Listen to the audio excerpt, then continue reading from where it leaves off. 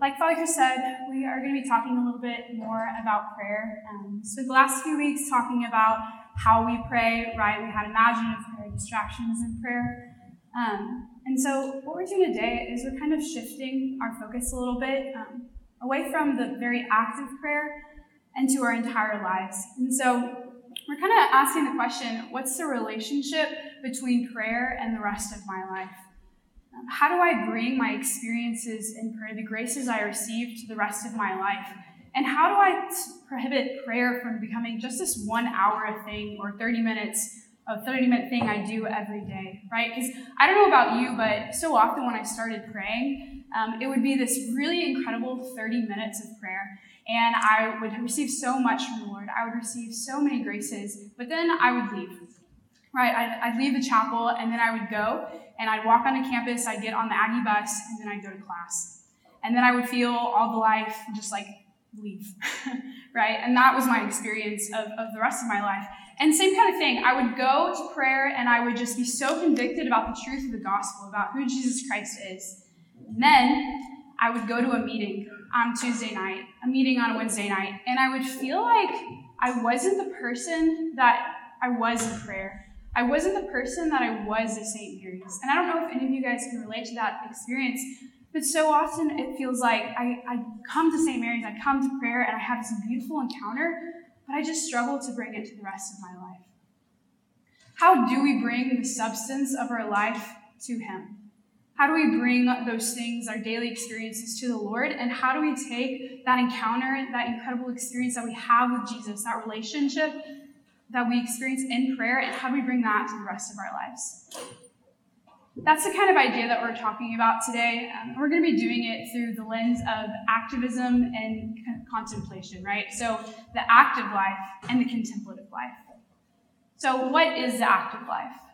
Well, the active life is our exterior works. It's Bible study, discipleship, right? These really obvious things that we do in ministry. But it's also school. It's also our relationships. It's the meetings we go to. It's anything that we do outside of prayer.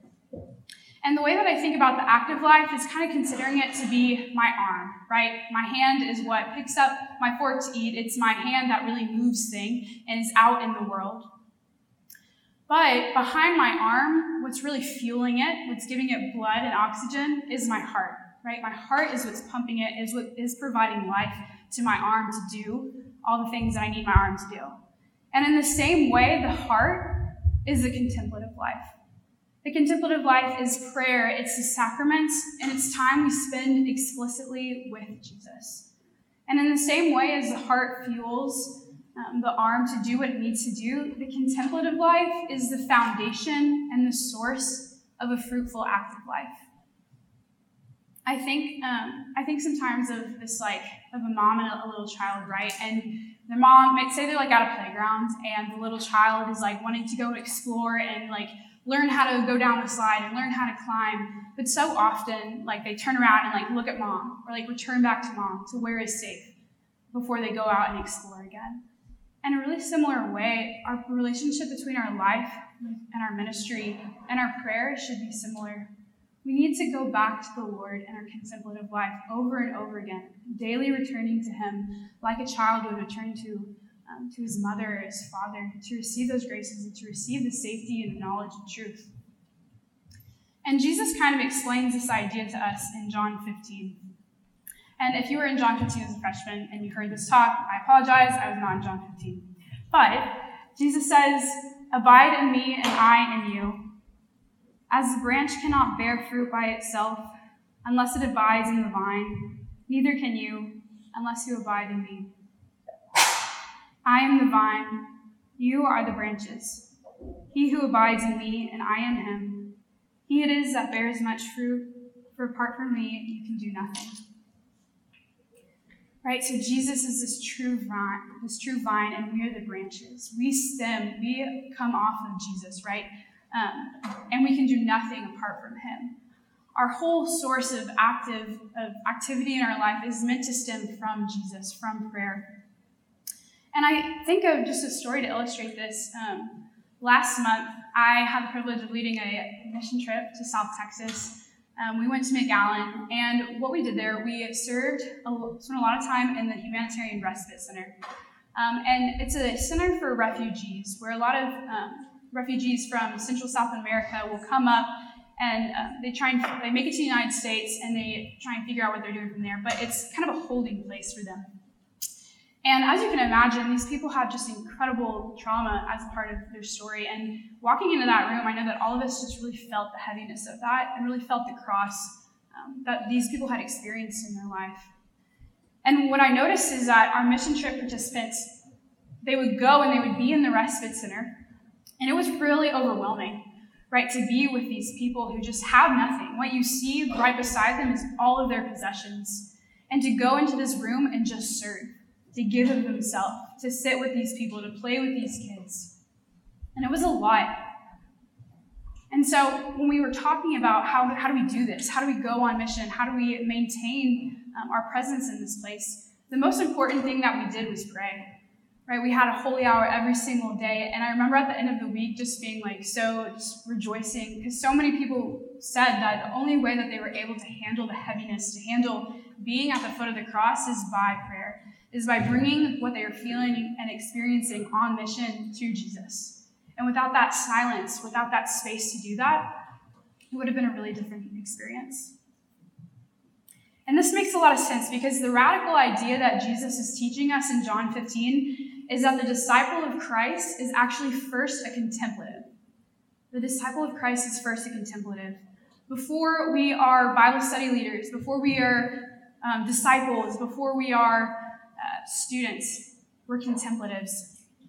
And if we break that down even more, the verb in that word, contemplate, right, that means to gaze at thoughtfully, to look at. We are people who gaze. The disciple is one who first gazes, who contemplates the person of Christ.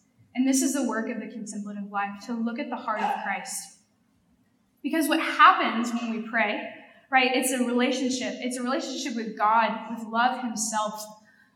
And as we pray so that we might be able to say with St. Paul, it is no longer I who live, but Christ in me. And really, this is the truth of the gospel, right? That as we accept Jesus Christ as our Savior, accept him, and accept the gospel, our God doesn't just want to save us from our sins. He loves us so much that he wants a relationship with us. He wants communion with us, and he wants to recreate us and free us and make us into his own image, to participate in his own divine life, that we may live in communion with him. And this is what happens in prayer. This is what happens every day in our contemplative lives. Going back to John 15, Jesus says, "He who abides in me, he it is who bears much fruit." Our active life relies upon our contemplative life for fruitfulness. It relies upon our contemplative life. And if we aren't praying, then our active life is not going to be fruitful. But as we persevere in prayer, there's an overflow of the grace that we receive in our encounter of Jesus Christ, in our relationship with him, that flows into our active life.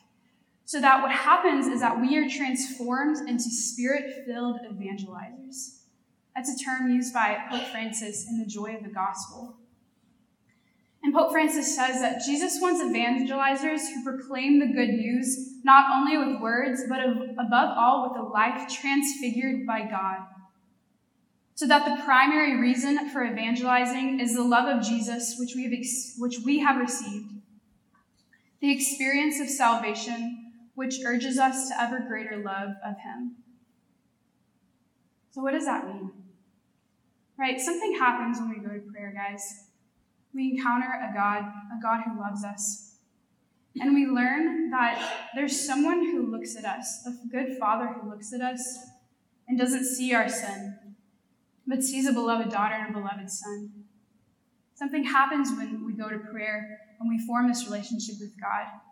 And suddenly we can say that we know Jesus Christ. We've encountered him. And to not share that good news is not an option for us anymore, because our brother and sister deserve to hear the goodness of God. They deserve to encounter that love that we have encountered. And then our reasons for evangelizing, our reasons for mission, even our reasons for going up and trying to be an excellent student, they're transformed by the light of the gospel. by the love of Jesus Christ. And that is the real reality of prayer. It's not for the saints, it's for all of us. And my prayer so deeply is that you would experience that love and that you would continually experience that love, because is that conviction sustained by encountering Jesus every day in prayer that allows us to go out and bear fruit, that allows us to love our families well, to be good students. And without that contemplative life feeding into our active life, we don't have that grace to love. So we've talked a lot about ministry, about school, or about discipleship and Bible study. But what about the areas of our life that aren't explicitly Jesus related, right? Like I mentioned, I would sometimes go out on campus, even though I was praying every day, and I felt like I was a different person. Like all the virtue would just go out the window, and I would become someone else. And I was so ashamed. I was so ashamed of that reality. I was so ashamed of the things that I would say to other groups of people, but I wouldn't say at St. Mary's. And there was this real disintegration, this disconnect between who I perceived myself to be in these places and who I wanted to be, and who the Lord was telling me I was in prayer. What then? The reality of God is that He is one who is constantly pouring Himself out, and that there is no part of our lives that He does not desire to touch, to transform. And this reality of struggling to bring things to the Lord, to let prayer touch even these places of brokenness and woundedness, it's something I've struggled with for 4 out of the 4 years I've been at Texas A&M. And if you do the math, that is 100% of the time that I've been here. It's hard. It's hard to bring these places to Him. But when I can lift that up to the Lord, and I'll give you a really real example. Physiology, BTPP 423. It's my last class before I graduate in May. And guys, it is tough. It's really hard. And I just find in myself this real desire to not go and to not be there, to be straight up, to not pursue excellence. And I have friends here who can attest that I complain about it for sure. But what happens when I bring it to the Lord, right? When I come to Him and I say, Lord, I don't understand why I dislike this class so much. I don't understand what you're doing here. Are you even there? Because this to me feels so lifeless. What does it mean to be an excellent student? What does it mean to do things well, but not to strive for perfectionism? He cares about these questions. There's no part of our lives that He doesn't care about. There's no relationship, no class, no organization that Jesus Christ doesn't want to talk to you about, that He doesn't want to look at and see and share that experience with you. As we go into Holy Week, we're just confronted with this reality in a really real way, right? Because the next 3 days are the holiest of our entire year, right? They're holy. And we enter into a time when Jesus dies on the cross for us and is resurrected. And we have the opportunity to celebrate that with our lives and in prayer. And to be completely honest, again, I've never really celebrated the Triduum as, I might want to, because I've always had school. I've always had tests. And the reality is, that's hard, but that's where we're at, right? But I want to make the encouragement to prioritize your contemplative life over the next 3 days. To be with Jesus in your active life as well, whether it be reserving time to be with Him and putting things aside until Monday if you can. To encourage that encounter with Him in these next few days. Last thing I want to say is a word of encouragement, again, just about this balance of the contemplative life and active life being difficult. Right? It's a real reality, and it's one that we constantly have to bring all of these things to Him. And it takes that perseverance of showing up in prayer every day. But again, Jesus Christ is dying to be with you. And as we contemplate Him, we learn that first He contemplates us. That He has been looking at us with love, considering us, and even thinking us into existence from the moment of our conception. From eternity, He has thought of us. And as we come to prayer, as we begin to learn how to contemplate Him, we discover this gaze that has been gazing at us already. And with that, I'm going to end in prayer, if you'll join me. In the name of the Father, and the Son, and the Holy Spirit. Come, Holy Spirit. Father, I thank you and I praise you that there is no area of our life that you do not want to touch with your love. There is no part of our hearts, our relationships, our daily activities that you don't care about, that you don't want to hear about, for your children are beloved to you. Lord, I just pray that as we enter into this 30 minutes of prayer before Mass, as we enter into this next few days of the Triduum, I pray that you would give us the grace to prioritize you by showing up to prayer, by remaining there and persevering in difficulties, by prioritizing our contemplative life, and by knowing that all that we do in our active life flows from you, from the love of this encounter with you. I pray for a special grace of protection in the next few days. And I ask for these things in the name of Jesus Christ. Amen.